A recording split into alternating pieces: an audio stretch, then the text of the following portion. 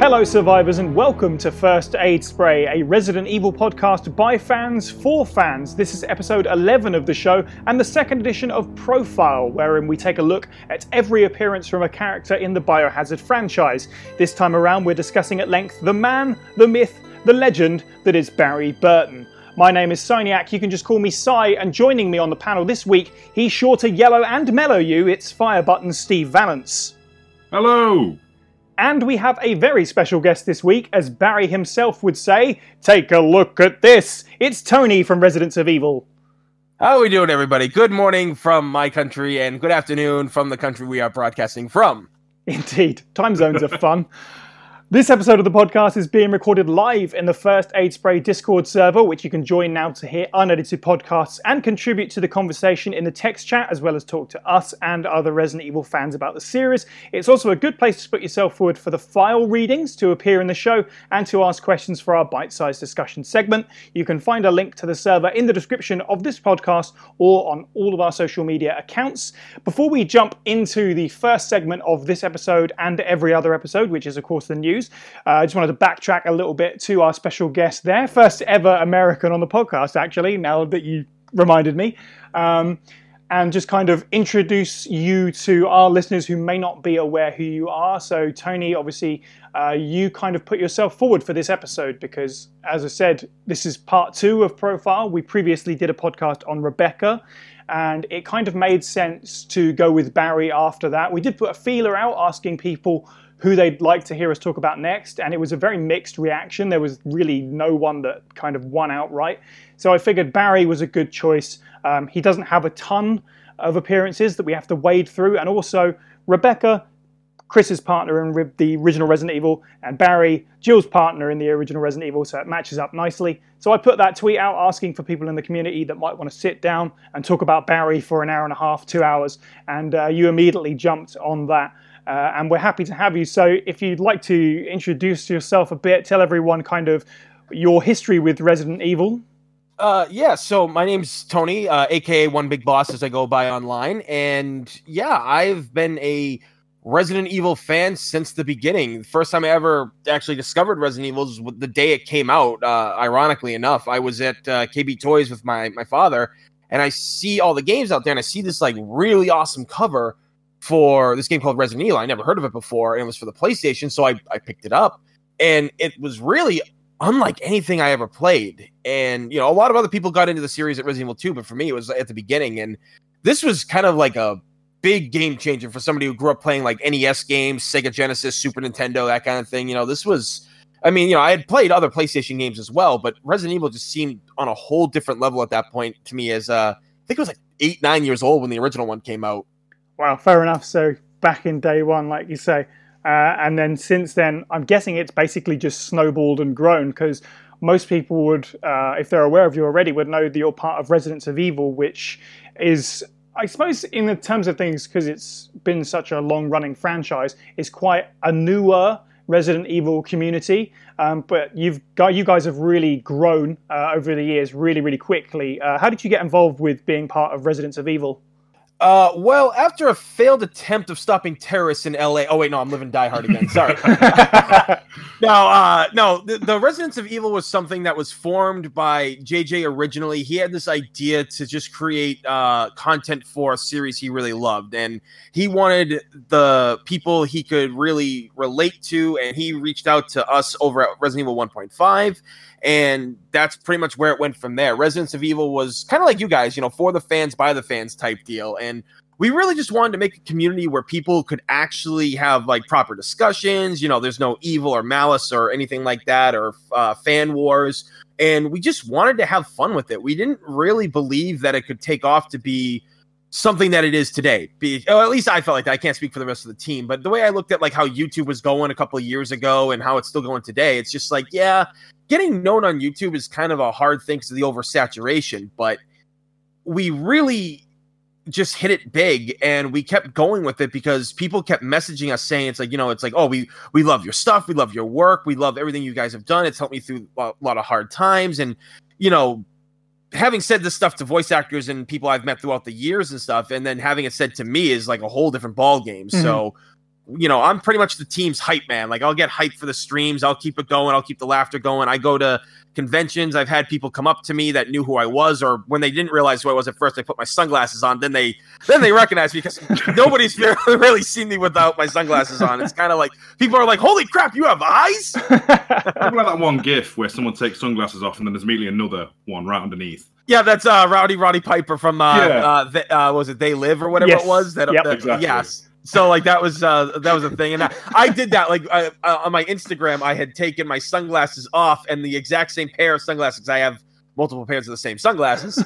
I took that off because like it was my like that moment when you see Avengers Endgame, and like just took the glasses off and the glasses were there with the theme song playing. So like people were loving it. They thought that was great. But yeah, no, like I mean, for me, pretty much on the team, I do what I can for the community. Like I talk to a lot of the fans. I go to the conventions. I do a lot of cosplay photography. Get hyped for the stream, and just do a lot of the interviews too. I've pretty much been on most of the interviews. Ali's the guy who's the genius behind that, of getting people to come on the show, and he's really good at them. But yeah, Ro was just, it took off and it just shocked. And, we got like a lot of people coming to us wanting to work with us. And then, we want to reach out and work with other people more as best we can. And that's why when I saw what you guys were doing, I heard you guys' work before, and I was like, oh yeah, got to do it. I got to get on this. I want to talk about Barry Burton. I want to talk to these guys. They're really good, because, Resident Evil's been around for over 20 years. There's a lot of content to talk about, and I'm glad, because it's one of my favorite series. It's tied with Metal Gear as like my favorite franchise. And it includes the name One Big Boss, really. Damn right. I think it's really interesting because sort of the history of Ro, you guys came at like a perfect moment, I think. It was a weird time for the franchise and for the fan community in general, because we had some really sort of dark years where not a lot was going on, or the stuff that was coming out was like generally regarded as bad, or very mixed reactions depending on where you're looking in the community. And that's right, yeah. And a lot of the old guard, all these websites, the ones that I used to visit when I was younger and stuff, that kind of sunk to the background, and they, not to like dig at anybody, but and I know it's difficult, but they weren't really keeping up with the changes that were happening with the online community, and that's why a lot of these old websites had started to fall a little bit into obscurity. They've been around for a long time as well, so eventually people just lose interest, or friendships will fracture, and blah, blah, blah, blah, blah. So there's all these old Resident Evil communities that had started to fade, and you guys kind of came running out of the gate at that opportunity that began to arise. And now the community in general is in a really good place for that, because now these old guards are coming back, and everyone's connecting, like you said. Everyone's contributing to each other's stuff, so it was really cool to kind of make that sort of bridge with you guys. And we're obviously still quite new. We only sort of kicked off in November last year, was our first episode. But yeah, it's like a really crazy and exciting time for the Resident Evil community at the moment. Yeah, you're not wrong. Oh, sorry. Yeah, go for it. I'd say Ro is on, at least on YouTube side, I'd say it's probably the front line for Resi News right now, definitely. And I mean, they had a pretty big peak a couple of weeks back when they got like Nick from RE2 literally playing the game with them. So that's pretty damn cool. Yeah, no, Nick's a great guy. He's so like down to earth, because he's, as you've heard from the podcast we've done with him before, and if any of you saw the playthrough he did with his brothers and cousin, it was the same thing. He was a fan like us. Like him and his brothers play games as kids, and they loved Resident Evil 2, and Leon was one of his favorite characters, so he got to play the character. And yeah, he's just a great guy. The voice actors we've all got to talk to and interview. I mean, like we got Ruben Langdon, DC Douglas, Erin Cahill, who did Rebecca recently in the Vendetta movie. That was just, we've gotten so many people. And that's the thing. Like we did join at a very interesting time, like you said, because, I mean, like we were like, Ro was already around, but we really started to get traction with the hype of Resident Evil 7, because there was kind of a dark period for Resident. Look, I'm not trying to like start no flame wars or anything, but Resident Evil 6, in my opinion, was a game that was really rough. I mean, there are things I do actually really like about the game, especially its like production value and how like good it looked, and how like the acting from the actors, especially Roger Craig Smith as Chris. I think he did a phenomenal job. Matthew Mercer as Leon, like, hit it out of the park. And so there are things to like about it, but it did leave a sour taste in a lot of people's mouths. And I kind of felt with like the Revelations series, like Revelations 1 and 2, it kind of started that path back to survival horror, and then 7 kind of brought that horror back. A lot of people were just, I think, upset because 7 really didn't feel like a Resident Evil game because there weren't any familiar characters until near the end of the game. This was kind of, a lot of people said, well, this should have been more of a spin-off thing, kind of a Code Veronica thing instead of being a mainstay title. And I was like, oh yeah, I could see where you guys would think that. But, you know, we talked to, actually, I think we did. We talked to the entire cast of Resident Evil 7, and the actors were great. And, you know, it was a good time for us to come in, and I saw a lot of these, as you said, all the old guard coming back, which was fantastic because we need content like this to keep around. Like it's free advertisement for Capcom, and it's stuff that we all love. Well, I'm sure we could probably just talk in circles about the franchise in general, but we actually have stuff to get to, so of course. It's probably worth jumping into the news. Oh yeah. Oh dear. Get ready.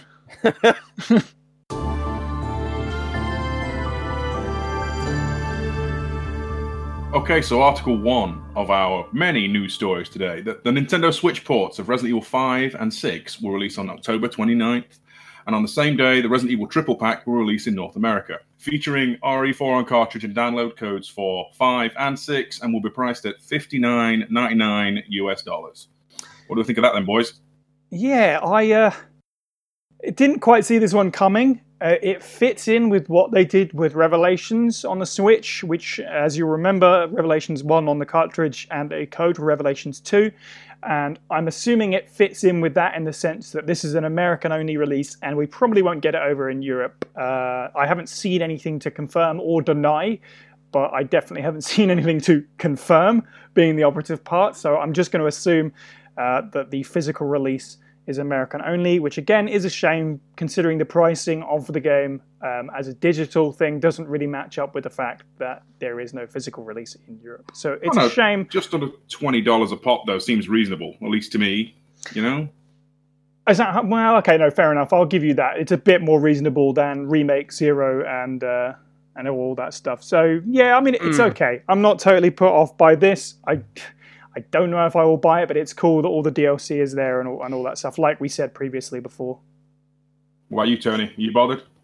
Yeah, you know, like, it is kind of a bother in many ways to me, because I know that there's a Switch tax for cartridges, and that's kind of caused a lot of back and forth with a lot of people, but I just don't understand why these games that are about, you know, because Resident Evil 5 this year turned 10 years old, and I think 6 is about 8 now, and asking $60, especially for one that's only a digital, that's to me a bit strange, and I think that's a bit unfair for them to ask us that when, probably a lot of people have bought these on every other version possible, which I know I have. I mean, from playing Remake and 0 and 4 on the Switch, I can tell you that they're very good ports.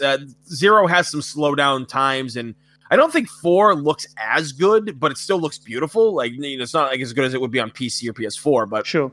And Remake was beautiful. It flowed very smoothly. I loved it, but overall, I don't think that price is worth the asking price for it. I really feel that they kind of shot themselves in their foot with that, especially when only one game is technically physical.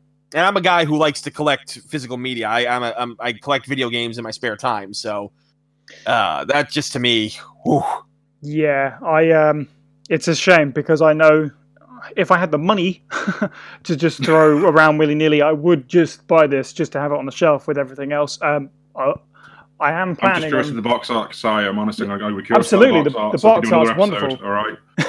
Yeah. But yeah, just to go on the shelf. Along with the Revelations ones, but would I otherwise really be that bothered? Yeah, I think our general consensus on the Switch stuff they've done so far have been okay, but meh.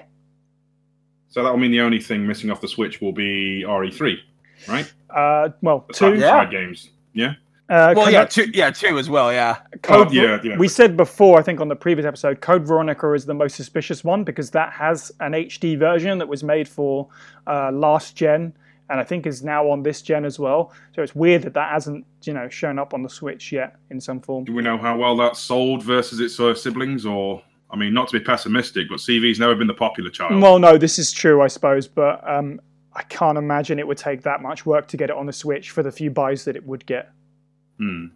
Yeah, I mean, yeah, it could work. I mean, hell, they put Devil May Cry, the original Devil May Cry, on the Switch recently. So, I mean, I know that one sold really well back in the day, but, you know, to get people hyped for older Resident Evil content and possible future remakes, it's good to revisit these old IPs and these old games in order to, you know, get newer fans of the franchise. Because you got to remember, too, there was kind of a big split many years ago with Resident Evil the community. It's like everybody was a fan from like Resident Evil 1 through, you know, like 0, 1, 2, 3, and Code Veronica, plus the remake. Those were like the original fans, and then 4 came out, and that was kind of like a big divide, and where a lot of people kind of jumped in. Mm-hmm. So a lot of people hadn't really played the older games, and they were dismissing. I saw it for the longest time. People were just like newer fans were dismissing the older games, and older fans were dismissing the newer games, that kind of deal. And when they brought Remake out as remastered for the PS3 and PS4, and I think it was on other ones at one point too, it broke all kinds of records on the PSN, and a lot of the new guard pretty much went back and they played it, and they were like, "Oh my god, we've been missing out. This game's really good. This game's, I mean, it's old, but it still looks great, and there's different controls, there's analogs." So, you know, there's things like that that I think divide people, and I think Code Veronica does deserve the chance to shine again if they properly advertise it. I guess is the word I should say, is properly advertise it. I don't know if they'll be able to do it, but would they be able to like mimic the newer control scheme from Remastered and Zero? Do you think, throw that into TV? I mean, I know it's got 3D camera angles, but that'd be the same. That would be interesting. Yeah, that would be really cool. If we found out that's actually a good idea. Yeah, if we found out that's the reason why it hasn't happened yet, because they're tinkering with that, that'd be pretty cool. Because really, out of the selection that's on the Switch right now, Code Veronica would be the thing that I'd be most interested added to that. That's the one that I'd be most likely to buy, ironically. So, yeah. I mean, there's no secret pre-rendered shots in there at all, so they technically could maybe piss off a few fans and go for an over-the-shoulder view in a 3D if they really wants to just, here's Code Veronica, sort of new but not. You know? That's very true. It's true. It's very true. That's so weird. I can already see the anger. Okay. Capcom have released a call for Biohazard ambassadors in Japan to test a new project. So yeah, the most exciting news of this week. I remember, like, when this came out a couple of days ago on Twitter, I just went on and everything was on fire. People were just like running around screaming.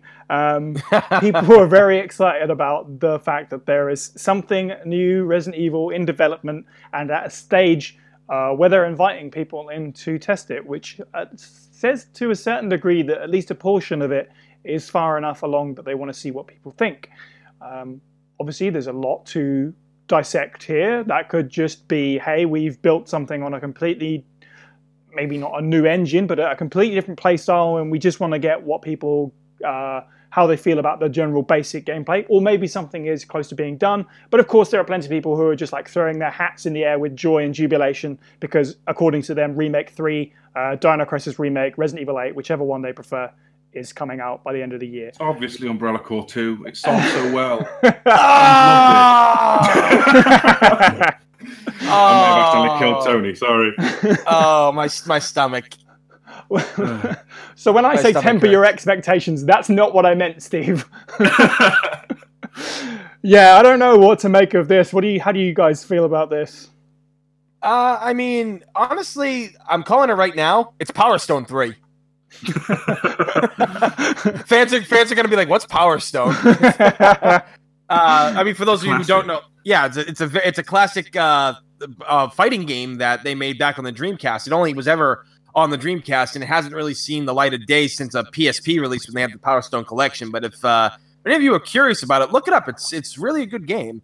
But overall, like, I don't know, it's probably something Resident Evil related because of how hot Resident Evil is. Well, this is the thing. There's two bits of news here that are getting confused with people. So Capcom put out testers for Biohazard ambassadors in Japan. So that means something Resident Evil.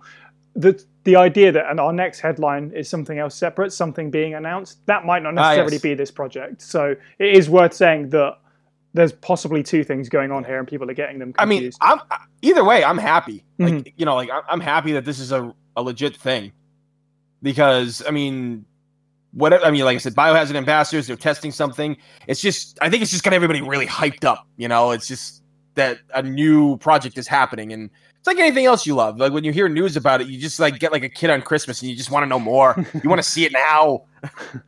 I did. Wrap your present. It's Relic 2. Sorry. I swear to God, in some alternate universe, that's actually true. Like it happened. there's literally me in another universe hanging myself or something. I'm tutting at everyone, like getting too excited. But you're right. Like it's good to see everyone really hyped up by this. Definitely, the positivity is infectious. But we have no idea what this is. So, sorry, what do you think it's going to be? Like realistic hot take? What would it actually be? Realistic hot take? I don't think you're going to get Resident Evil 8 anytime soon. I don't think Remake 3 is going to be anytime soon. So I'm guessing it's a side game of some kind. If you want to call it Revelations 3, maybe it's Revelations 3. See, something I'm else entirely. Similar wavelength. There is another headline that maybe informs what this is that we'll get to, so maybe we should just jump along and discuss the whole thing as it is. I'm going to just throw the title out there, okay? It's going to be Resident Evil Revelations 3, Dino Crisis. All right? They're going to merge the franchises. It's going to take the time travel out. It's going to be some weird science stuff, and then dinosaurs, because Umbrella are stupid. Try and make everyone science! Happy. Try and make everyone happy all at once. Yeah, okay. I mean, hunters were cool, right? What if we made raptors? Yeah, that sounds good, Wesker. Why not? Okay, right. Our next bit of news, then. Capcom will announce something at Gamescom August 13th, but it's not necessarily Resident Evil, apparently. Yeah, I guess there isn't too much to say on this one, really. I doubt that this testing project is the thing that's being announced in, at the time of recording, 5 days, somehow, unless it's just a vague tease for it. I don't know. Like, there's a lot of mystery here. It's you're not wrong. It's the final headline, though, that really ties this all together in an interesting way, I think. Yeah, I think we should just jump straight into this, because I think the final headline is probably what's going to be announced, personally. And it is that Jill Valentine is going to be available as a playable character in Teppen in a Resident Evil expansion coming in September. So yeah, Jill Valentine now available for download if you are a Teppen player. Teppen, for those people that don't know, and that's quite likely to be some of you, because I didn't know this game even existed until like the day it came out and everyone was talking about it. I hadn't heard any promotion that they had done for it, if they had done any at all. It was just suddenly out. It is a Capcom kind of all-stars card game for mobile and tablets and all those kind of devices. Brings together characters and stuff from Street Fighter, Devil May Cry, Resident Evil, so on and so forth. All the Capcom classics. Jill is the brand new character available now. And as Steve said, there is a Resident Evil, like a whole expansion based on Resident Evil coming out in September. And the most interesting part out of all of this is that the image they have selected to use to kind of promote this has the Operation Raccoon City cast of characters in the top right corner. A cast of characters that I guess many of us assumed we were never going to see again. So it's interesting that they've deliberately picked this. So when you're asking about a hot take, maybe this testing thing is Raccoon City 2. I mean, it could be, because I mean, the thing is also like you got to look at why it's coming out next month. Next month is the 20th anniversary of Resident Evil 3, which is very exciting for me because it's my favorite Resident Evil game of all time. So, I mean, you're right. Like, I mean, they could be testing for, maybe there could be an Operation Raccoon City 2, which, here's the thing. I actually really enjoyed the idea of Operation Raccoon City, and I actually enjoyed playing it with my friends still, but its execution and how it went was a bit rough at times. Like, it was a good idea, it just wasn't done properly. But I really did enjoy it, and I was kind of hoping that there would be, like, a lot of people are going to be like, should we, like, burn this guy at the stake right now for what he's saying? But no, I couldn't agree more, Tony, mate, to be honest with you. I really think it was a good idea done badly. Yeah, it was. It was something that I really enjoyed. But I mean, I think the other thing to look at too, because I've played Teppen and I've looked at a lot of the artwork because that's what captured me for this game. The artwork is just friggin' phenomenal. Yeah, there's a card of Steve Burnside, and he's laying on. I didn't know who it was at first. I saw Wesker standing over him. I'm like, wait, who is it? I was like, oh crap! It's when he goes to take Steve's body. Like, oh, that's cool. So like, they're throwing a lot of Resident Evil characters in. Like they've done it with like Devil May Cry as well. They've done it with the Street Fighter characters, and I think there was Captain Commando in there as well in one of the cards. I think, yeah. So like they're just throwing everything in for it, so it could allude to future games. I think people would buy it. I think people would buy Operation Raccoon City if it looked really good and handled really well. In a strange way, I can see them doing it because what they had attempted to do at the time, in a way, is much more popular now, the sort of character-based shooter. And if they did it with a good engine, like the RE engine, and they really figured it out, it could actually be a half-decent game. There are going to be lots of people that are very upset that whatever it is not a horror game or it's not canon and this kind of thing. But I mean, I'm not upset at the idea of just a fun Resident Evil game while we wait for whatever's next. I would actually not be opposed. And stuff like that, want to have a bit of fun. Absolutely. I'm kind of surprised at myself for even having that reaction to the possibility of it. I didn't really get on with the first game. I haven't played it since it came out. But after experiencing what we did experience with Remake 2, even the more combat-heavy stuff like the DLC, I'm happy just to play more stuff that feels kind of like that. And if it's anything like that, I'm down to clown. But yeah, I also want to agree 100%. The artwork in Teppen, even if you don't play the game, look through the Resident Evil cards that are in it. Incredible stuff. Amazing. Oh, some of the stuff they've picked as well is just like, wow, that's kind of unexpected as well. Yeah, like that artwork, man, like as an artist myself, it's so beautiful. It's really well done. And it's like, I think they hired a friggin' ton of different artists for this, if I remember reading that correctly. And somehow they managed to make all the cards kind of look similar, but have different takes on them. And like, still like the style that they wanted the artist to draw in, but the artist's original style is still there. I just think it's beautiful. Like I couldn't believe like the detail for Resident Evil and Street Fighter and the Devil May Cry stuff too. That detail for that blew my mind. So, I mean, like I said, if people want to know more about Teppen, the best way I can say it, what it's like that Hearthstone game. Yes, I was a fan of that, so I think I should probably give this one a go if I find the free time for it. And now, returning to the podcast to read the file Email from Barry to Chris from Resident Evil Revelations 2, in character as Barry Burton, Sonny Bauer, who you can follow on Twitter at Artie Scarano. Hey Chris, I heard you just got back from Africa. Some crazy shit went down there. Glad to hear you're okay. And better yet, you brought Jill back. When I heard the news, I was so happy I could have done cartwheels down the streets. Not that my knees would allow for that kind of thing anymore. I mean, after all the shit the three of us have been through, we gotta look out for each other. Watch each other's backs. But I don't have to tell you the value of having a good partner now, do I? Well, you just got back, so you need some time to recover. Take it easy, you hear? If I hear you're hitting the gym again, I'm gonna come down and kick your ass personally. I know things are gonna be a bit crazy for a while for you and Jill. But when you're both settled in, let's all go out for a drink or something. It's been too long. Barry.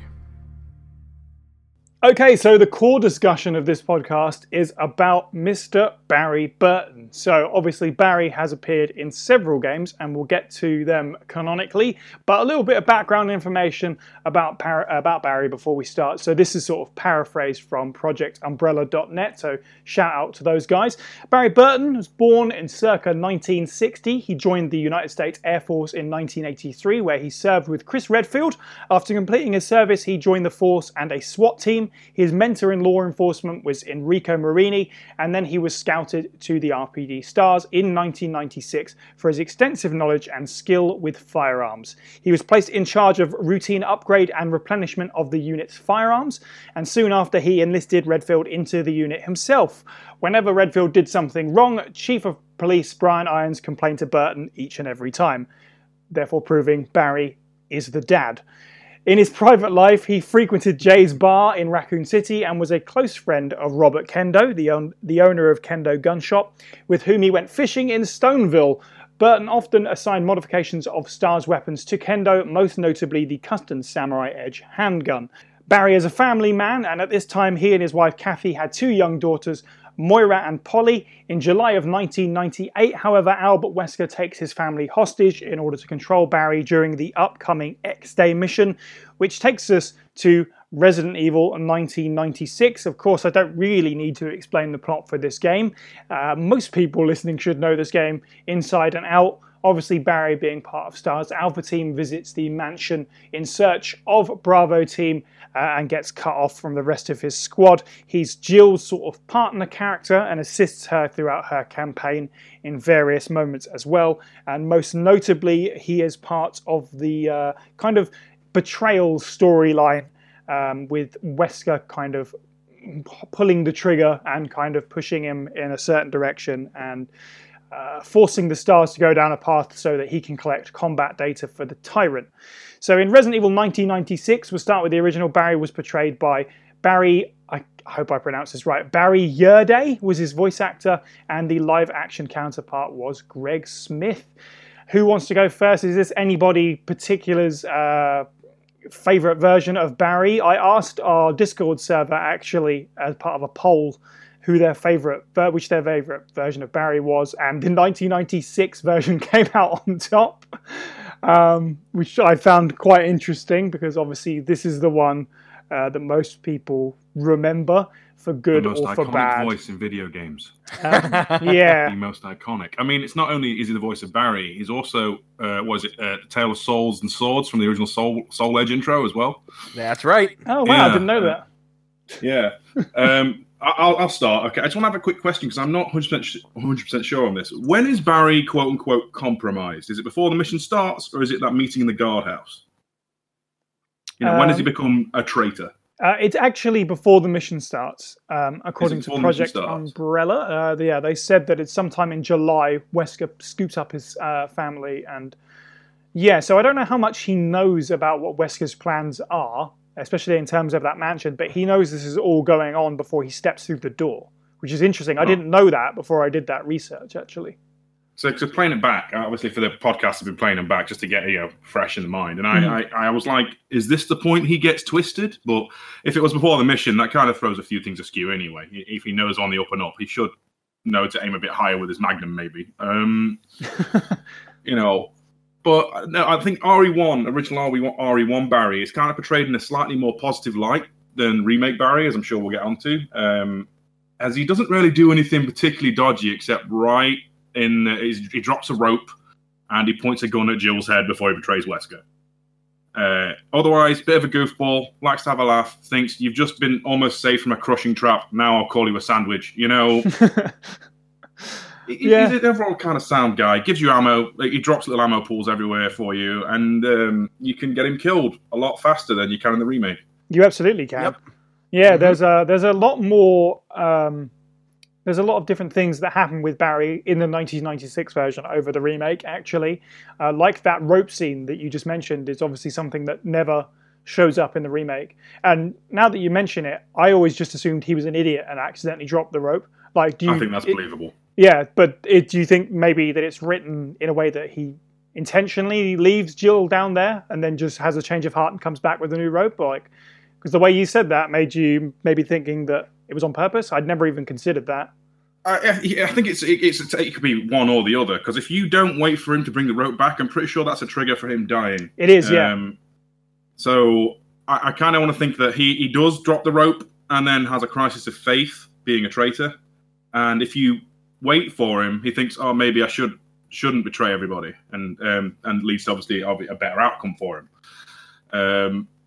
That whole sequence is completely dropped from the remake, though, isn't it? There's no bit like that at all. No, not at all. Yeah. Unless I've gone a wrong route. Not that I can think of. Well, I mean, technically, if you want to talk about like the rope, there is kind of a similarity between the 96 and 2002 Barry, where he drops the rope in the original, and in the second one, when you go down into those caverns, he makes the elevator go back up. Remember that lift that they take to go down into those caverns? Yeah, that's pretty. Because like you said, the rope doesn't exist. That was kind of my take on that. It's like, oh, okay, so that's the new rope scenario. They kind of just improved it a little bit.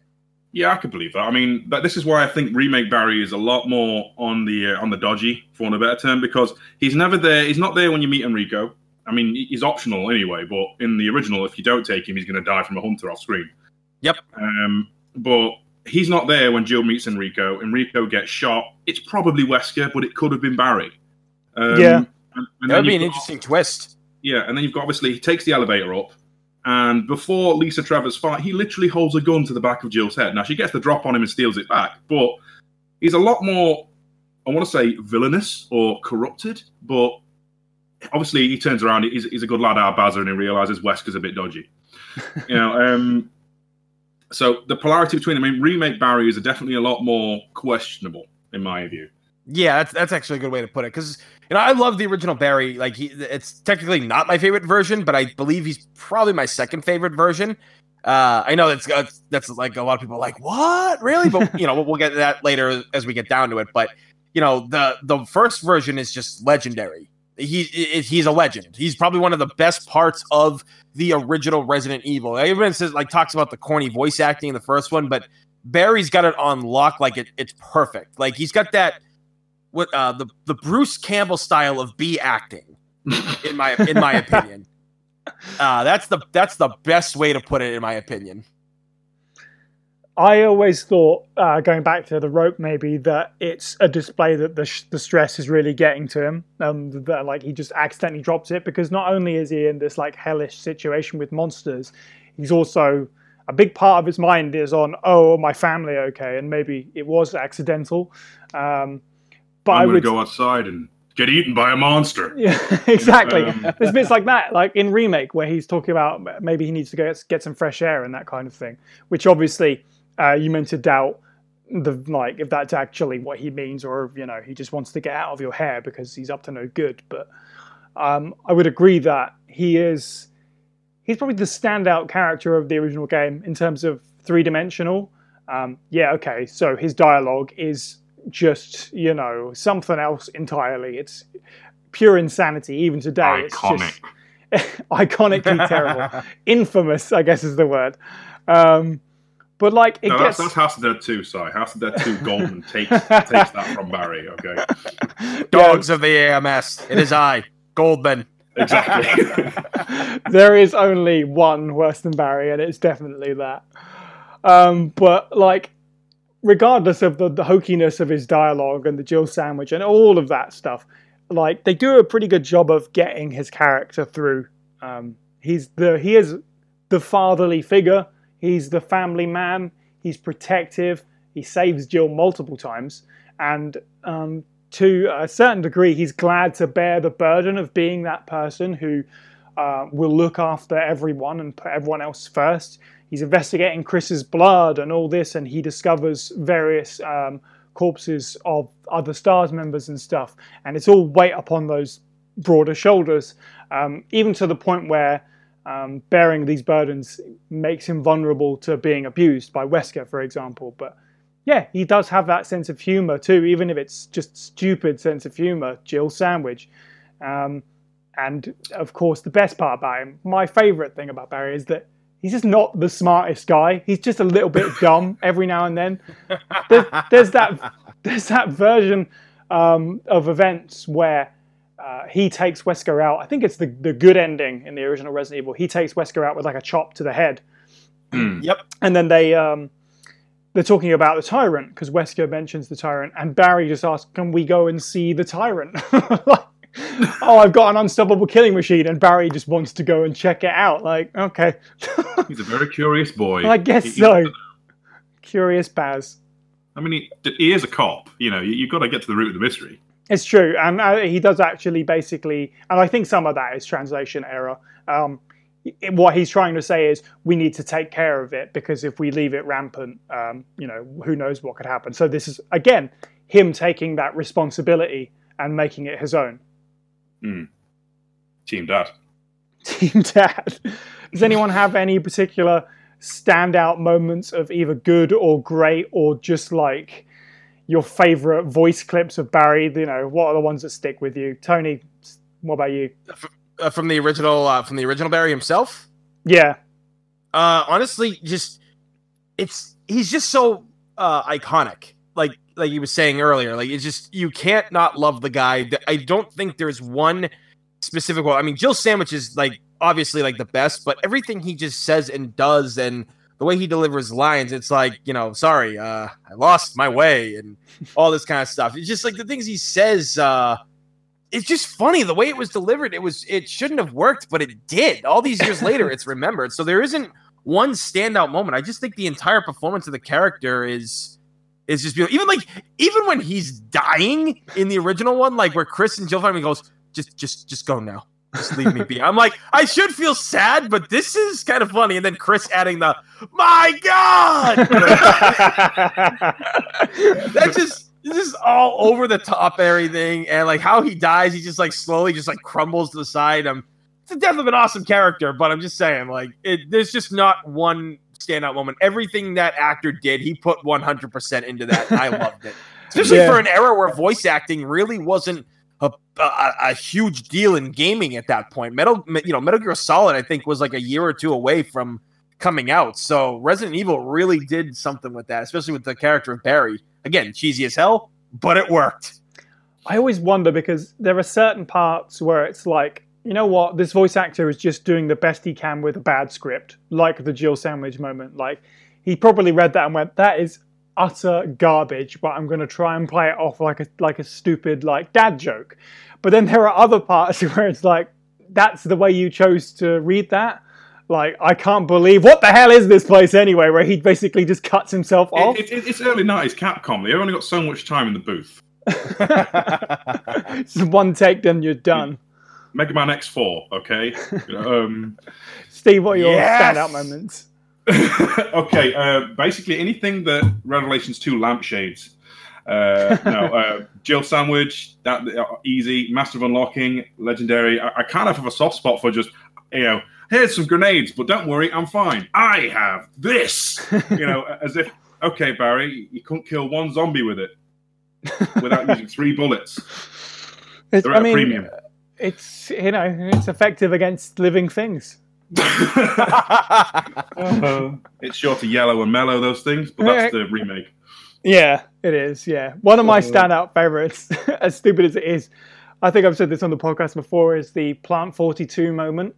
Here we go. Where Jill says, "Barry, you saved me," and his only response is "Yeah," and that's it. Yeah. What is that? Oh, like you say, you can't help but love him. We just had this conversation goes to prove it, really. He gets stuff done, just in a very peculiar fashion. That's probably the best way to summarize Barry. So let's compare him then to the 2002 remake version a little bit more. This time around, Barry was portrayed by Ed Smaran. Personally, this is my favorite version of Barry. He's still a bit of a goof. He does have that sense of humor, but he's much more grounded because of obviously the, less heavy-handed version of the script. It helped him to come full, more as the fatherly type, even more so. They take sort of what is really an awkward character performance that we all loved, but they turn that awkwardness into part of his character and they make him kind of more of cheesy dad guy. For me, this really wrapped his character up in a little bow and went, okay, we figured out exactly what Barry is. Without it becoming becoming just a comic relief joke character. I can't imagine how difficult that sit down and talk about how we're going to turn this character into something that people can love when, for the last 6 years, people have just been making Jill Sandwich jokes. I'm amazed they really pulled it off. Steve, how do you feel about 2002 version of Mr. Burton? Okay, he's ranked third for me, but I don't mean that in a nasty way. I still love Remake 2 Barry. I mean, Remake 1 Barry. Mainly for the fact that the conflict is a lot more in there, as opposed to, like I said earlier, the regular Barry, original Barry, is a bit more, he does a few things that are a bit dodgy, whereas Remake 2 Barry, there's a lot more what he does and the way he does it, there's elements of conflict. He leaves bullets everywhere. Obviously, he fixed a door. Lisa Trevor, he warns you badly, admittedly, over the radio, but bullets don't work on this thing. Generally, and the whole scene when Wesker's basically, haha, my scheme is unveiled and Barry is in fact a traitor. That whole scene's a lot more interesting for me because you can tell, I mean, even the facial animations of the day, you can tell he's struggling with it. He doesn't want to do anything. He's literally having to choose between, here's my family of co-workers and here's my family. And I have to basically sacrifice one. And obviously he makes the right call. He shoots the man in the shades. But overall, he's still third place for me. I don't mean that in a disrespect. I think Barry is still amazing regardless of what he's in, though. Tony, how do you feel about remake Barry? I love him. I mean, he's definitely a more grounded version of the original. Like, he's more realistic, I guess. I mean, I guess everybody's a bit more real in the remake, but they still do it very well. I mean, he's more of a dad in this too. It seems like he seems to have dad jokes, and like Steve was saying, I think one of my favorite moments from him is literally when he warns you about Lisa Trevor, like out in the woods. I'm just because like this was a new area that you explore in the remake. Yeah. So to get that message very unexpectedly, like even I was just like, he's like, stay away, forest outside mansion. I'm just like, wait a minute. Isn't that where I am right now? Where is Barry? But no, he was really good in that. I think that like making him the fall guy and the one that has to like betray the team and the way he did it, I think that they did a really good job at improving the original. I don't think it beats the original, but I think by like they improved on like what it was, because I don't, if you kept that same cheese as you did before, it would have really thrown off the atmosphere of the game. But they still, in a way, did, but they just made it suitable for this game's atmosphere. And I think it worked out very well. And he's probably like my third favorite version as well. Yeah, fair enough. There's some moments there that I really like, as we kind of alluded to, in the residence, the guardhouse, where you catch him talking, and he's like, oh, just talking to myself, you know, getting old and all this. The mansion must be getting on my nerves and all that. It's just him either covering up what's going on and maybe a little bit of a mix of genuinely having that strain. And like you guys say, like it's getting to him, and they've figured out how to make that a three-dimensional thing. And so the body language in that scene is actually pretty decent as well. I love the way that you can tell he's torn to bits. And obviously now we know everything. We know exactly why. But at the time, if you're a new player and that's your first Resident Evil, you're like, what's up with Barry? He's talking to himself and he's like, you know, looking like he's had his heart broken. Yeah, like if you rewatch that scene now, because I literally did it like an hour before we started recording just to brush up. I'm pretty sure he's like, his body language is very closed. He doesn't really look straight at Jill particularly. Like body's always turned another way, and he just like he walks around her to get out of the room and this kind of thing. I hadn't really thought about that until you said it. That's actually a really cool thing. Like what a minor thing, but it really says a lot about what's going on with the character. And obviously they brushed up a lot of the classic dialogue, so, you know, he would have fit nicely into a sandwich as a good compromise, really. Fair play to those people that have done, like, the dialogue replacement on Remake and put all the classic silly dialogue back. That's fair enough. If that's what you want. I remember that. It's great. It looks actually completely stupid, and I love it. But in terms of... where they pulled the character models over as well. Well, that too, yeah, absolutely. Oh, yeah, the polygons. Yeah. We'll make better use of it. But in terms of the core experience, I think they did a really good job of keeping all those key memorable things and just tweaking them so they actually worked in, you know, a game that when it came out was genuinely really quite atmospheric and, you know, a little bit genuinely scary. So if you did have the same stupid Jill sandwich lines, maybe less so. So he did a really good job, I think.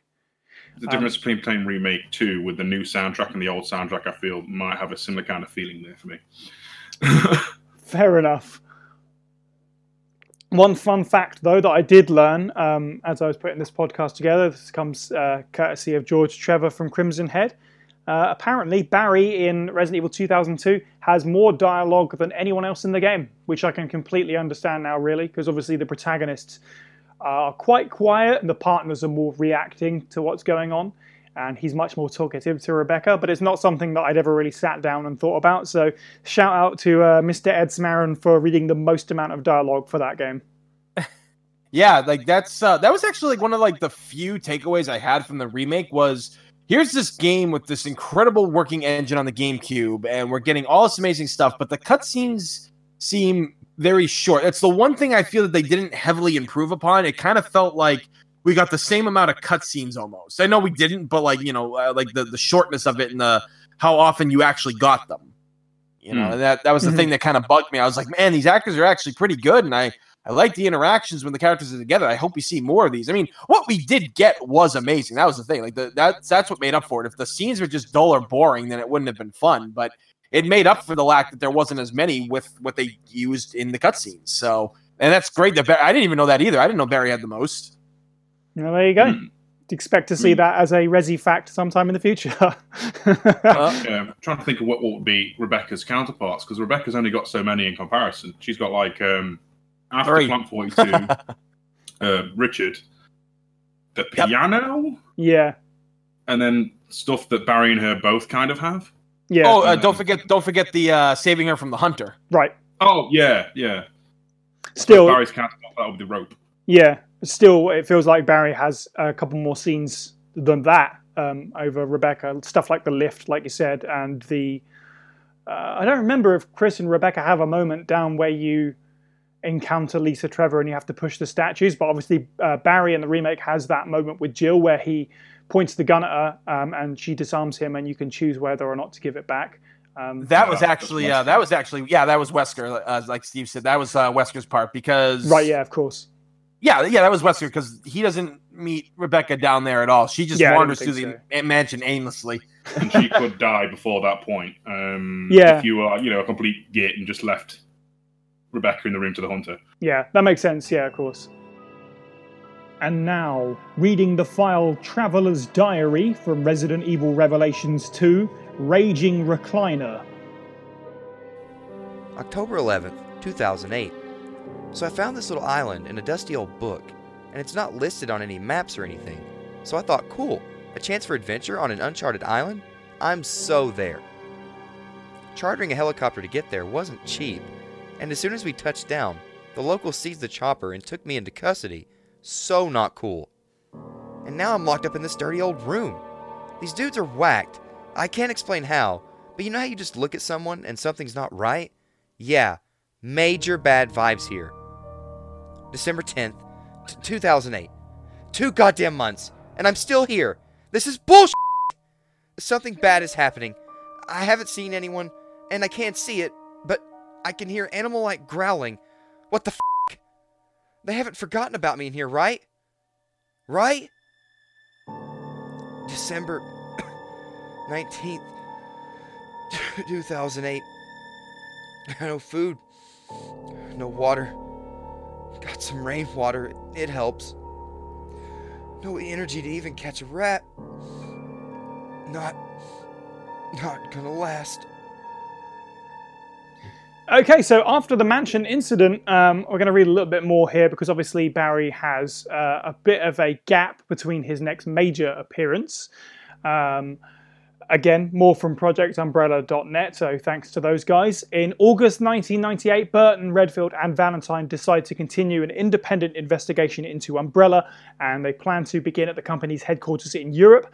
Burton moved his family to Canada since Umbrella had no branch in the country. However, he learned of the biohazard outbreak in Raccoon City on the news. Remembering that Valentine had stayed in the city to investigate Umbrella's secret underground laboratory, he chartered a civilian helicopter and waited until the moment the military lifted its blockade before approaching the city at a low altitude.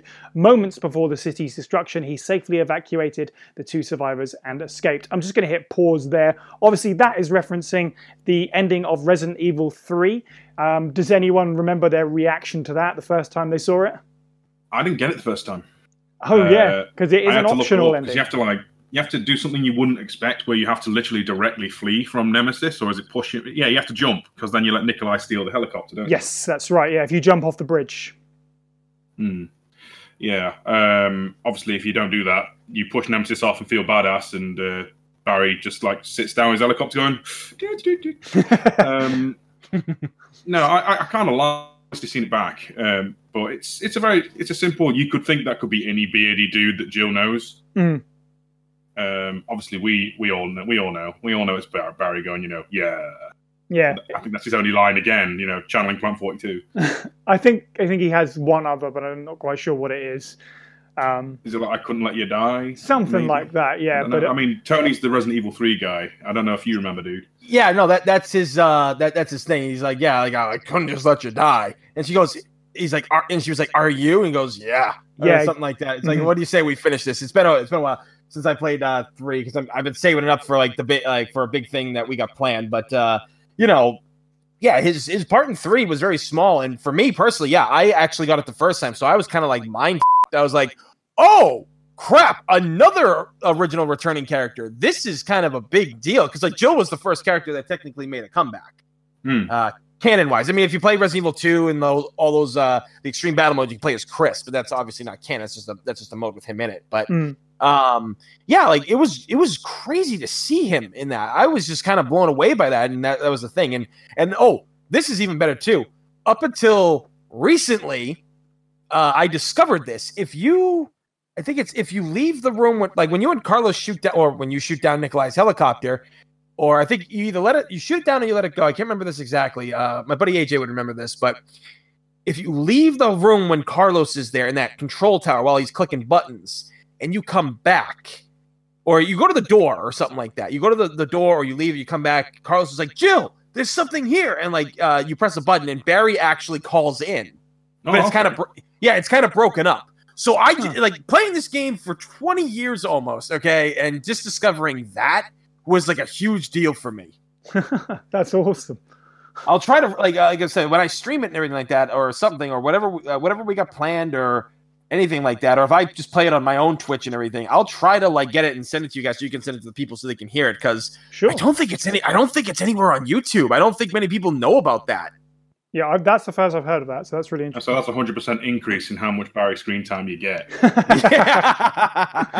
Yeah, no, like I mean, just his appearance in there really helped make that game even more amazing than it was. I felt that Resident Evil 3 didn't get a lot of love because it was kind of in the shadow of 2. 2 was really good, and then 3 came out like a year later, and it's kind of what I call the Final Fantasy VII syndrome. Final Fantasy VII was such a great game back in the day that when 8 came out, not a lot of people played it because it was still hyped on 7. And it didn't get as much exposure. It was the same with 3. 3 got, 3 and 8 did get people who played the games, obviously, but it didn't get the recognition it deserved until later on. And I think that's how 3 worked.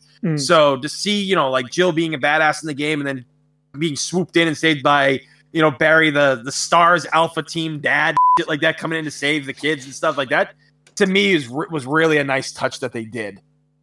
Yeah, I think 3 deserves a lot more appreciation than it gets. It does a lot, like a really good job of like referencing the past without being too over the top with it, like the Brad stuff at the beginning, and then wrapping it all up with that nice little cameo. And they don't make a big deal out of it. They just tell you, what's going on, and it just helps feel like that universe is still coming together and still the wheels are still turning. Like rather than just generic helicopter guy, they made it all tie in. So it's a really nice little nod that they don't make any big deal out of. Well, there is a nuclear bomb going off in the background. I mean, a thermobaric warhead or whatever. That's the one. So after the incident, Barry was scouted for BOW combat experience by the Anti-Umbrella Pursuit and Investigation Team, which is a secret military organization under US STRATCOM, which is the United States Strategic Command. He worked with fellow agent Leon S. Kennedy, and we'll talk about that at the end of this discussion. We'll circle back round to that. After the team dissolved, he became a combat specialist advisor to the BSAA at the invitation of Redfield and Valentine, but he refused to join full-time in order to spend more time with his family. One day in the ensuing years, Burton forgets to lock up his guns. An M1911 handgun was found by one of his daughters while they were playing, and Moira accidentally shoots Polly. He rushes to them after hearing the shot and shouts at Moira despite knowing that it's his own fault for not locking up the cabinet. This incident deeply traumatizes Moira and gives her an irrational fear of firearms. which leads to a strained and hostile relationship between the two, which then, of course, is a big part of Resident Evil Revelations 2, which is the first playable canonical appearance by Barry Burton, in which he is portrayed by Michael McConaughey. In the sequel events, he is out to save Moira, who has gone missing on a strange island in the middle of the ocean. And obviously he gets wrapped up in the events of, Alex Wesker and all of her experiments, eventually fairly quickly finding out that Moira has been there over 6 months, so he's fully aware that things are pretty dire, but he's assisted by a super-powered little girl called Natalia Corda. And Revelations 2 is a really, really interesting game in the canon for many reasons. How do you guys feel about Barry in this entry? Steve, how do you feel about Rev 2? I love him. I genuinely love him. He's the first thing he does when he arrives on this island looking for his missing daughter is encounter a young girl, and then immediately goes, "Stay here. It's dangerous. There's a big boat. I'll be back." Obviously, he changes his mind, takes her with him, and then decides to literally be her guardian for the entirety of the adventure while punning his way through the island. And meeting Alex, and then just, all the clearly built-up rage towards Albert Wesker is now directed at this woman, and he goes ham, completely forgetting about the fact that his daughter's meant to be there, and then surprised when she shows up. It's brilliant. I love him. Yeah. It's actually one of my notes for this. It's so cathartic that Barry has to deal with another Wesker after one almost ruined his life in 1998. He gets a sort of retribution again by taking another one on. I love that factor. Not to spoil like Avengers Endgame, but there could have been a total moment where I hate you, Wesker, and she goes, "I don't even know you." Well, yeah, that was just, I love the fact that he got like his own personal little revenge kind of thing going on. Admittedly, directed the wrong party, sort of. Put his daughter in danger, so 50-50. Tony, how do you feel about Rev 2 in general? It is literally, for Barry, it is my favorite version of him. Revelations 2 as a whole, as a game, I love it. I can't decide between Revelations 1 and 2 being like which one I like the most, because both have strengths and weaknesses, so I give them both like a tie. But Barry is literally the saving grace of this game. Not saying that the game needed saving, but he's just the best part. I literally lost it. Like the point where I knew that he was going to be the best part of the game is where he and Natalia are going through some kind of like logging area, and they got to bust down the door, and they do it, and this creature comes through, and she's like, "There's a monster," and he's like, "Time to break out the beer and nachos." And I'm like, oh my God. This guy, he's got jokes. He's got jokes still. Okay, here we go. And I think the voice actor portraying him, Michael, did the best job of being Barry Burton. Like, because they took the cheese from past games and, what he was in 96, what he was in 02, and molded him into even more of a grounded character, more one that had depth to him, and just worked on it so much, and it was fantastic. I really loved it. It was awesome. And his jokes, I mean, everything he said, like when he's fighting Wesker at the end, he's like, "I'm gonna put you and your whole damn family in the ground." like when they find the freaking mansion later on, and she's like, "Wow, this place is really pretty," and he's like, "I've had enough mansions for one time in my life." Yeah. And just the way he interacts with Natalia, he treats her like a daughter, because like he has a broken relationship with one of his daughters, and Natalia is kind of like that symbol of like his second chance at being a better father. And I think he does that very well. The two work very well together. Just everything about him in this is amazing. And it's like it's even, they even say age is starting to take a hold of him. Like he's got bad knees. He says, like, if there's like an email to Chris that he sends or something like that. Yes. And he talks to Chris in the email, and they actually got the voice actor. I think it was Crimson Head that did it. I can't remember exactly who. Oh, it was them. Good. Shout outs to them for getting the voice actors to read the emails and the letters they send to the other characters. But yeah, like he's got like bad knees now and stuff, and he couldn't keep up with Chris, that kind of thing. And you see him doing this adventure, he gets knocked out. Like he gets backhanded by Alex Wesker off a cliff, and Natalia finds him later on. Like he's a tank. Even at his old age, he still goes, and he's literally the best part, from the jokes, from the seriousness, how like that point, like where he goes full Liam Neeson. He's like, he turns to Alex Wesker when he first meets her and he goes, "I'll kill you later," and just shoots the roof to collapse it to like cover him and Natalia's escapes. Like, he's just awesome in the whole damn thing. Your And let's not excitement forget, your excitement for this makes me want to play it again. Yeah, he did come prepared. That's the best part. I mean, Chris had a mission in Africa, no idea what to expect. Full Spec Ops unit gets a pistol. Barry, his daughter may have been missing for 6 months. Oh, I'll just bring a Magnum rifle and a high-powered handgun. Yeah, he did. Oh, and that was the greatest thing towards the end, like where like they're at the helicopter part at the end, and she's like, "Are you sure you don't need me, Dad?" And he goes, "Oh, for now, I have this," and I lost my. Yeah, I was like, "Oh my God, he said it!" Like I literally just lost. I was like, this is it. This guy is one of the greats. Like, this is awesome. This guy, and he has that slow motion, like 1980s montage action walk towards the screen. It's just like, are you serious? You're fighting this giant worm creature with just a like, dude, hats off to you. Old man kicking ass. Basically, listeners, if you haven't played Revelations 2, you are missing out. Yeah, if you haven't, you definitely will be excited after hearing that, because I haven't played it since it came out, and I really want to play it now after hearing all that excitement. Yeah, like I went through and played it recently with my friend Sabrina. She and I do a lot of streams together, and she was Natalia in it, and she was Moira, and we just had a blast playing it. People were loving it. People were dying laughing at what we were playing, how we were playing, how many times like I kept dying, and it's such a fun game because Barry's like, I mean, not to say Claire and Moira's parts aren't bad. Like, they're actually pretty entertaining for the most part, but Barry's scenario is just the one that you have the most fun with. Plus, like, the little backstory he gives, like when he's carrying Natalia and he's talking about like, Polly had an accident and all this stuff, and how he like says like, oh, it was my fault, I did this kind of thing, like Steve was saying earlier. It's just, it really makes him probably one of the most, if not most complete character in the Resident Evil franchise, where characters like Albert Wesker and Hunk are like the most mysterious still in many ways. So it was great to see him get that much, which is why I hope to see him in future games. But will we? Maybe, who knows, depending on how they do. Because I mean, for anybody who hasn't played Revelations 2, there is, if you get the right ending to the game, there is something that could allude to him being in future games, because there's kind of something scary, like in many ways, kind of like messed up.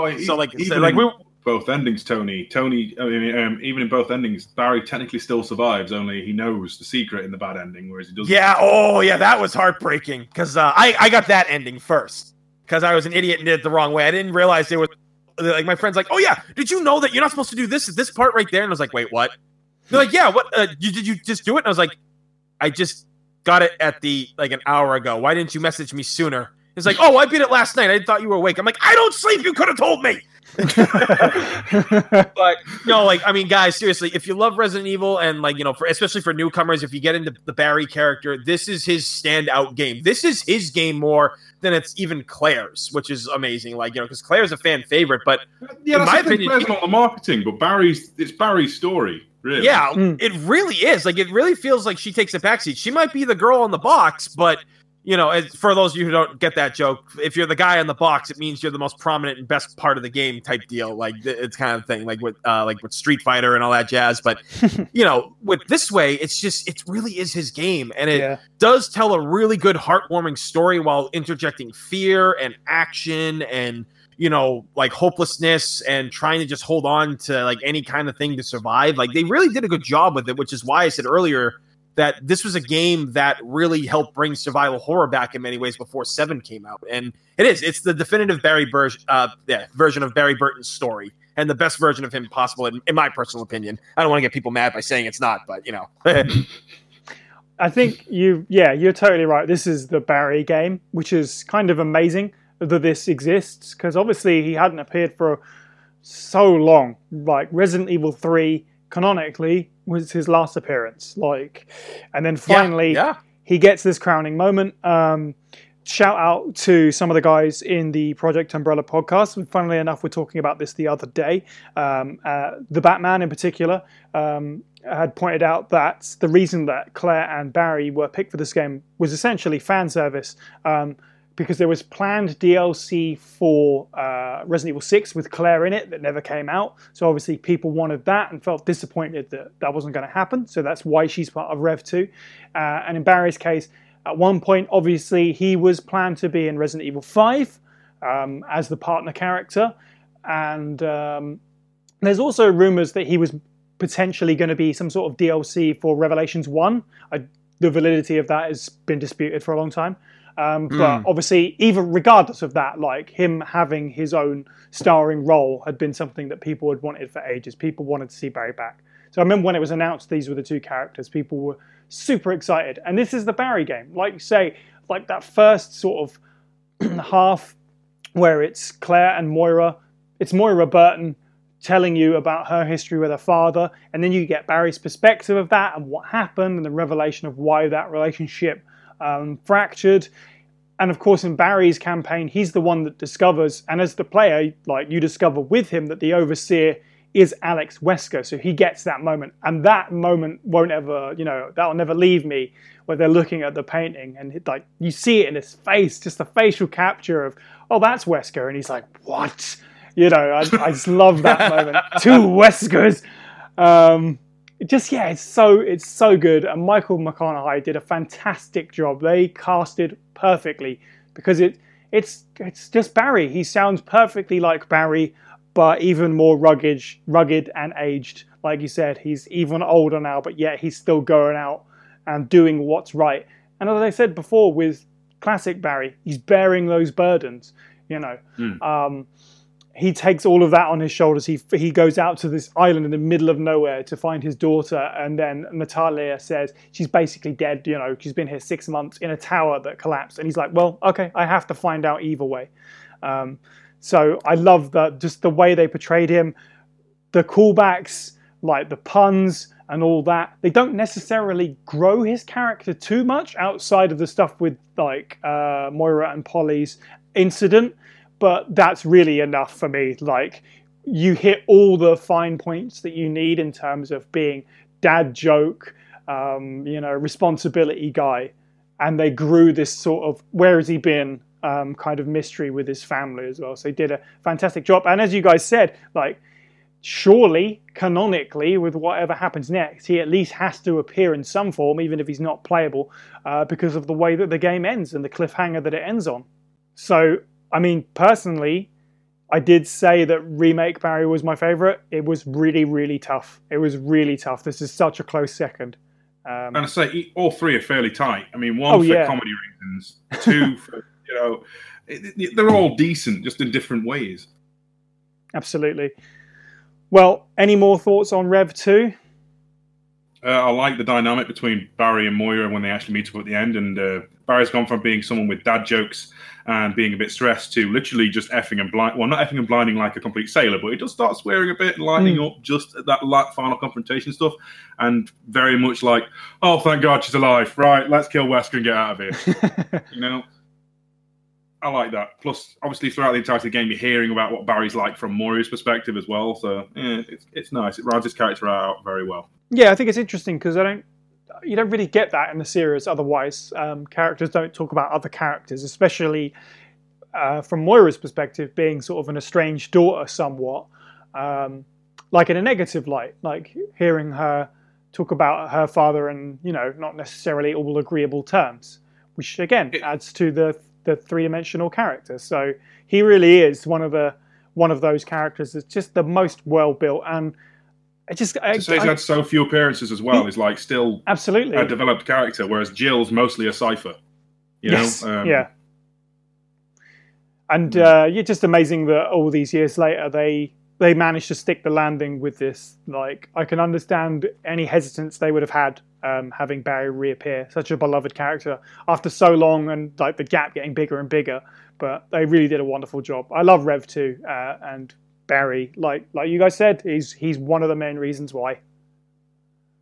And that's coming from someone who's like a Claire diehard. So the best way it read, it's number 2 spot.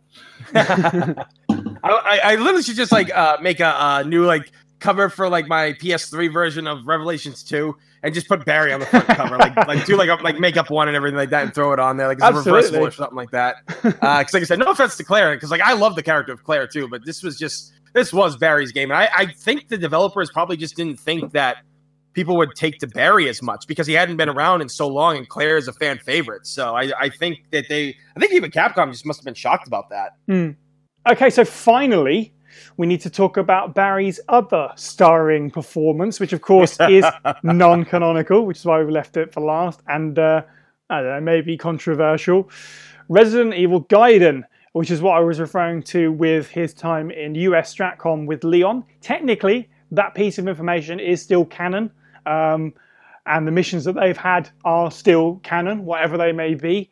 Obviously, Gaiden was meant to be a part of that when that was written in, and has subsequently kind of been chopped out of the canon, or at least in the fans' eyes, partly for the way that it ends, being kind of impossible to fit, really. But nonetheless, we have to talk about it. It's a Barry game, and it should provide some entertainment. Obviously, Steve and I did a video together about Resident Evil Gaiden, so we've kind of reviewed the game. So, Tony, I'm going to assume you've at least tried Gaiden. What did you think of it? What did you think of Barry getting what was, at the time, his first playable role? Oh, yeah. Well, Gaiden... what can I say about Gaiden? First off, I did see that video that you guys did about Gaiden. It was good when you talked about the video. Was that you guys? Yeah, maybe. I think it was. I think it was you. Sorry, it's been a while. Like it's been a couple of crazy weeks for me. But yeah, no.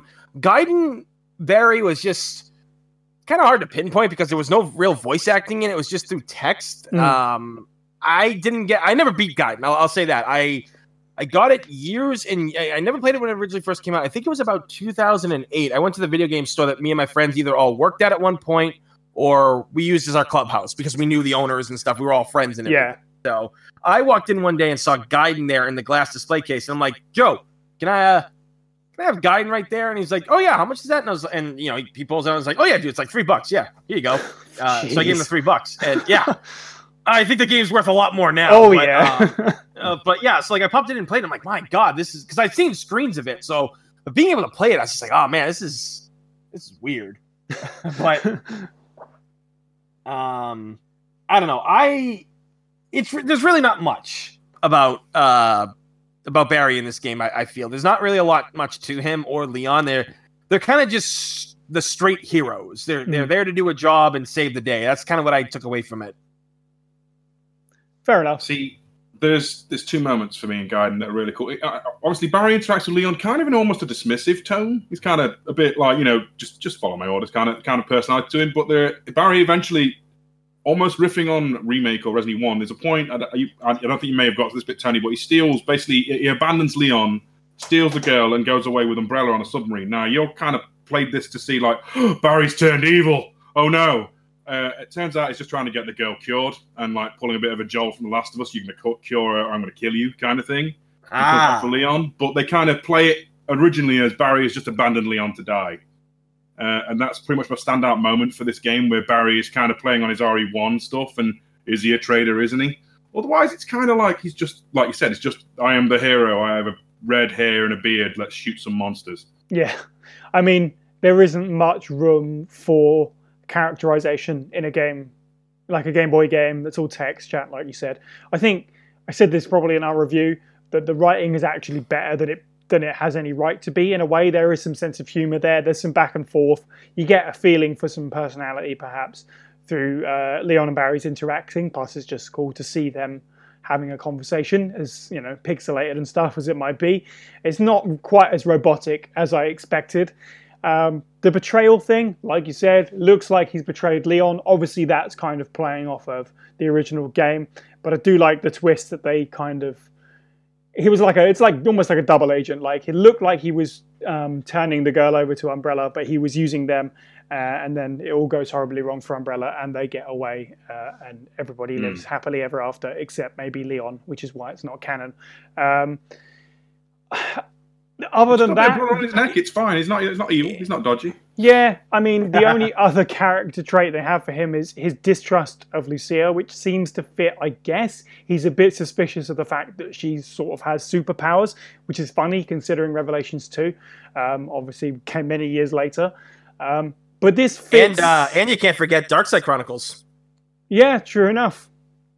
Yeah, but another girl with powers. Yeah, it seems to be a running theme. Girls with powers and boats. That's what Resident Evil is. But none of this Alice stuff from the movies, please. Oh God, no! Please, God, no! Exactly. Oh, my stomach! No, just watch the Code Veronica opening. You just, yeah, you know. What, outrunning a minigun? That's doable. Yeah. I mostly meant to like drop the gun and then catch it, but that's that nonsense. But hey, yeah, I mean, there's not really much to say about Gaiden. It's fairly cut and dry. I'm still, you know, team non-canon. But yeah, It just it's means not that Leon considered. was never there in the first place, maybe. Well, yeah. I mean, I don't know. It's a weird one. I say Sherwin's probably crying somewhere, but We're I'm happy dismissing to leave his it in the favourite game. non-canon area. You know. Yeah, fair enough. Well, with that out of the way then, we will wrap up with our bite-sized discussion, which focuses, of course, on Mr. Burton. What? What is this? What is it? Blood. Jill, see if you can find any other clues. I'll be examining this. Hope this is not Chris's blood.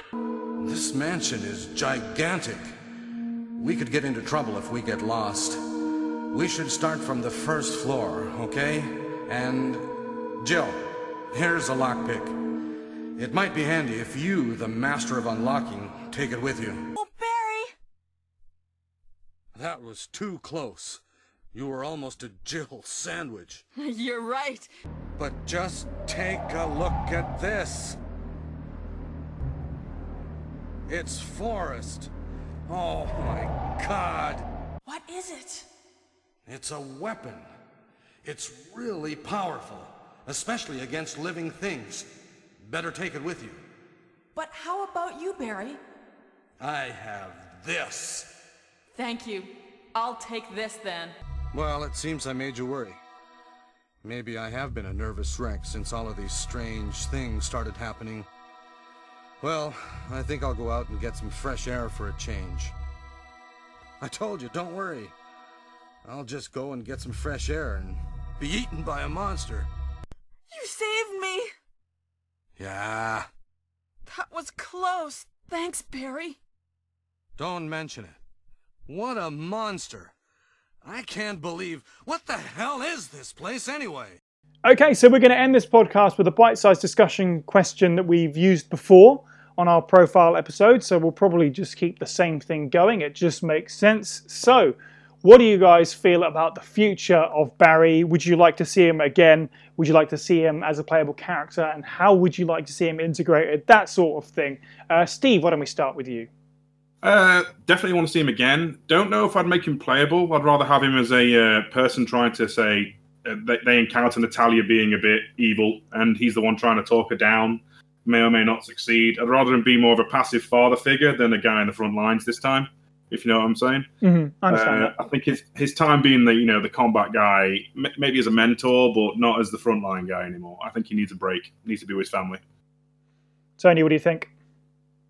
I personally would love to see him back, like as in the main role if possible, because he's just from the performance of Revelations 2, it just makes him such a character that you want to see again.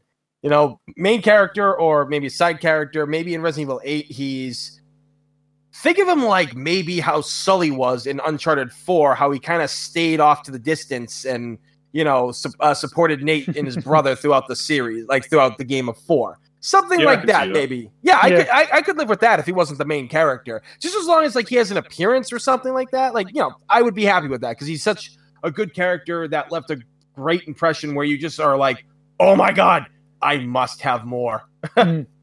Yeah, I think I agree with both of you in a weird way. I think I'd love to see maybe one more thing where he's a major character, just to get a little bit more out of him, if only for the fact that we went so long without Barry that it's almost kind of a shame to let him ride off into the sunset. But at the same time, I do like the fact that, I mean, all these characters are aging now, right? So they can't do this forever. And I'm of the opinion, really, that we should be, in the Resident Evil universe, establishing new characters to take on the new stories. And older characters are going to have to retire eventually. We can't have 80-year-old Leon and Chris go into every single mission front line. It's it's nonsense. So Barry, obviously being the elder statesman already, should start taking a reduced role. I'd like to see him with Chris one more time, or properly, really, because they never really had a game together, obviously. Yeah, of course, because obviously he's sort of like, in a way, he's Chris's mentor. So it'd be nice to see that. Maybe even if you're going to have a game where Chris sort of finally hangs up the boots at the end, which personally I would have done that with Resident Evil 6, but it would be cool to see Barry as sort of like the guy that says it's time to stop, as someone that's already retired, be the kind of the guy holding the door open for Chris to just walk away finally from all the stuff that he's been through. I'd love to see him in that kind of role. But all the same, if he got in on the action just a little bit, it'd be pretty cool, because there's nothing cooler than Barry Burton wielding his hand cannon. Okay, well, nothing else remains for me but to thank our contributors. If you'd like to be part of the show, then please look into auditioning for our file readings. One way to get in touch is to email us at faspraypod@gmail.com. But of course, the best course of action is to join our Discord server, where you can also ask questions for the bite-sized discussion, discuss Resident Evil with us and other fans, and listen to the podcast live as it's being recorded.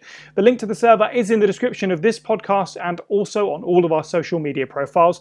You can follow us on Twitter at FASprayPod, on Instagram at FASprayPod, and on Facebook at facebook.com/FASprayPod. You can find the podcast on YouTube, Stitcher, Spotify, iTunes, and if you enjoyed the show, then please do leave us an iTunes review if you can. It helps spread the word. Our next episode, and I said this on the last episode, so let's hope I'm not wrong twice, will hopefully be Film Club. Yes, we are going to talk about the live action films. It's just a matter of getting everyone together that wants to do it. But beyond that, as we kind of mentioned, everyone wants to do it. Everyone.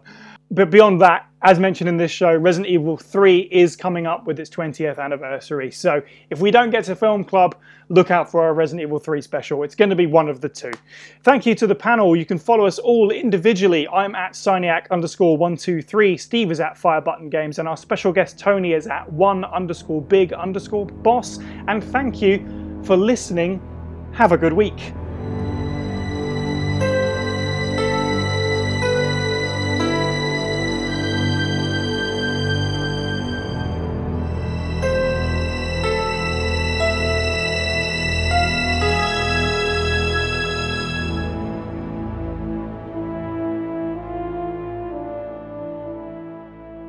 Yeah, I'm usually not big into mobile games and stuff, but honestly, like Tekken, because it's Resident Evil and Capcom is, you know, my jam. It really made me want to play it because it was just characters I loved, and I watched some streamers play it and everything too. Like before it got released to us, and I was just like, oh my god, this is great! Like I love this. I want this game now. Like this is just great. Seeing Max Dude melt down in that game was brilliant. Yeah. Yeah. Oh god, that's where I saw it. Yeah, Maximilian's. Yeah. I was literally almost going full Christopher Walken right there. He's coming. I was like, wow, beautiful they are. Why? How have I not played them before? It's like, oh my god, I have multiple personalities. I think I believe I'm Christopher Walken. Wow.